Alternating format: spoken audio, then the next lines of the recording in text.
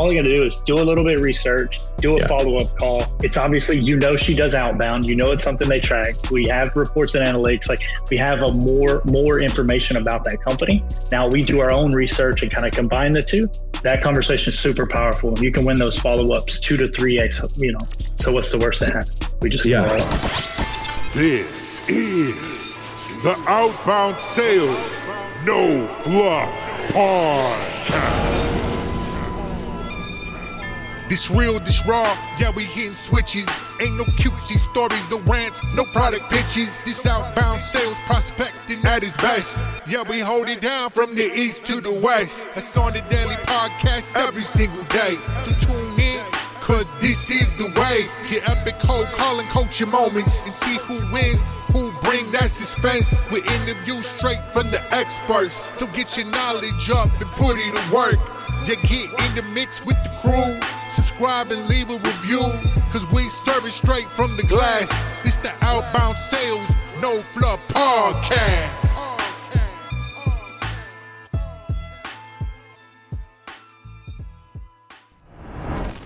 If you know who you're calling and the space they're in, and you have like examples of other companies that you can get close to that space, or it could be a tech company at a high level, it could be a services company at a high level, it could be a cybersecurity company at a more granular level. The more granular, the better.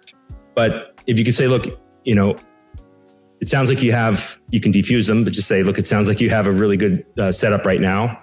It sounds like you clearly understand, how to look at this. We actually, the reason I'm calling you is because we have another client, in your space that was doing okay. I don't think they were doing as well as you are, but where we are now with it, they're getting, their top reps on a list where they're now getting a pickup every 4 dials. Whatever. Just give them a stat about someone else like them, and then make that, that observation that you're in the same space. And that's really why I wanted to show this to you. Look, it might not make sense, but if you have top reps and you're already doing well and you're tracking everything now, it wouldn't be a waste of your time just to see what we've got. That way, who we are. And if it makes sense later on down the road, that's fine. If it doesn't make sense at all, that's fine too. Would you be open to that? It's hard. The path of least resistance now is hopefully our desired outcome. Not always, but hopefully. And the value and story form will get them there. The opposite of value and story form is me telling you what I can do for you. And on a cold call, that creates the us versus them dynamic. So now I'm trying to influence you, and your subconscious waves a big flag and says, okay, let's put up a guard because this person is trying to influence you. And what does that do, right? It creates skepticism. Last thing I'll say is one of the things that you have excellent tonality. Like excellent. One of the things that you do extremely well, which you may not be aware of, and it's what a lot of salespeople have to consciously avoid, is you don't use biasing statements. Words or phrases that will convey to them subconsciously that you're trying to influence them. Quick call or up to or more. You don't sound salesy. Is that deliberate? Those words. Is that just the way that you were put together? Really? Yeah. Hey, I'm just desensitized to all that. And I know most people are. I always think of the BOGO example. Nobody believes that anymore, right? You see buy one, get one free, and your mind immediately goes, yeah, right. You just marked the first one up. Exactly. To count, right? No one believes that stuff. So all of these buzzwords that are out there, AI, analytic, all that stuff to me is just fluff. It is fluff. You'll hear me and Ryan talk about no fluff. Every word that we put in a script is intentional, and we're always looking at where can we remove a word or two or 5, right? Yeah. How can we get really crispy with what we're saying, and then everything that we're saying is super sharp? So yeah, that's by design. I mean, if you give, even if there's fluff in a script, I'll admit it as I'm reading it. Yeah, just exit out. I mean, most sales teams are using fluff. They're using marketing language from marketing. If you give PRLs to a team like that's using that doesn't understand what you understand, what I understand with regard to how important that is, not to have biasing statements. It's like putting rocket fuel into a Honda Civic. It's useless. I mean, it's really what it's like. So, if I saw that, I would tell the sales leader, I'd say, I want to talk to your top 2 reps. I'm talking about people that are 3-4 times better than everyone else. Yeah. And give it to them. The ROI will sell it to the others, and that kind of a thing. Exactly. that's how we always recommend doing PRLs is, hey, only don't roll this out company wide unless you have somebody that's really ready to take this on as an initiative. Roll this out to 1 or 2 reps and it'll spread like a wildfire. Yeah. Right? It's also easier to build a process around 1 or 2 reps as opposed to like changing the whole way everybody does it, because you can optimize with those 2, the people that are self-starters, the people that'll, kind of do things on their own, really run their own campaign. And you can figure out how to build, the training around giving it to the rest of the reps with the 1 or 2. Makes it so much easier.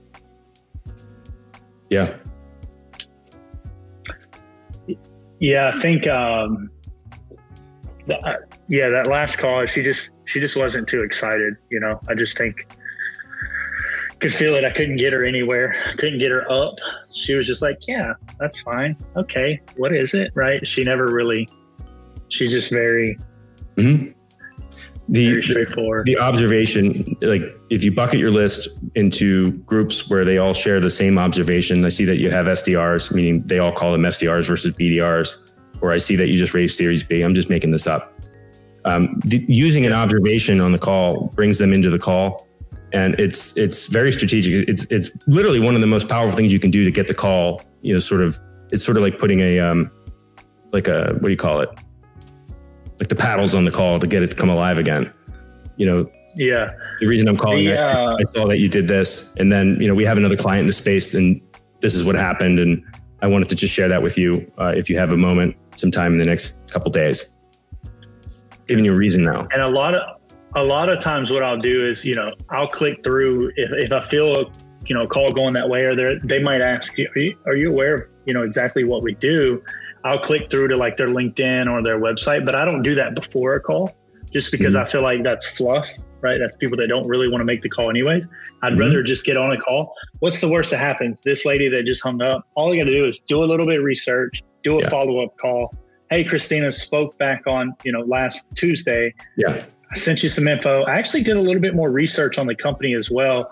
Wanted to reach out. Looks like you're doing this, right? You can compound that conversation. It's obviously, she does outbound. It's something they track. We have reports and analytics. Like we have a more information about that company. Now we do our own research and kind of combine the 2. That conversation is super powerful. You can win those follow-ups 2 to 3x, more efficiently than you would just a cold call. Right. So what's the worst that happens? We just follow up. Right? There's another tip I'll give, which I don't usually like bring this stuff up in training, just because I don't want people using it all the time, because it'd be like fitting a square peg into a round hole. But so for your toolkit, your gut will tell you in the moment. It's called an anchor and a sequence. So let me explain to you this way. If you're getting resistance if you got to know essentially to having a call to show whatever, your demo, whatever it is, and something about the prospect, you have that observation, that they are in this space, or that they just did this, whatever, that's relevant to you, that they just ramped up headcount, whatever. Agree to the no and use an anchor. What is an anchor? I'll explain it this way.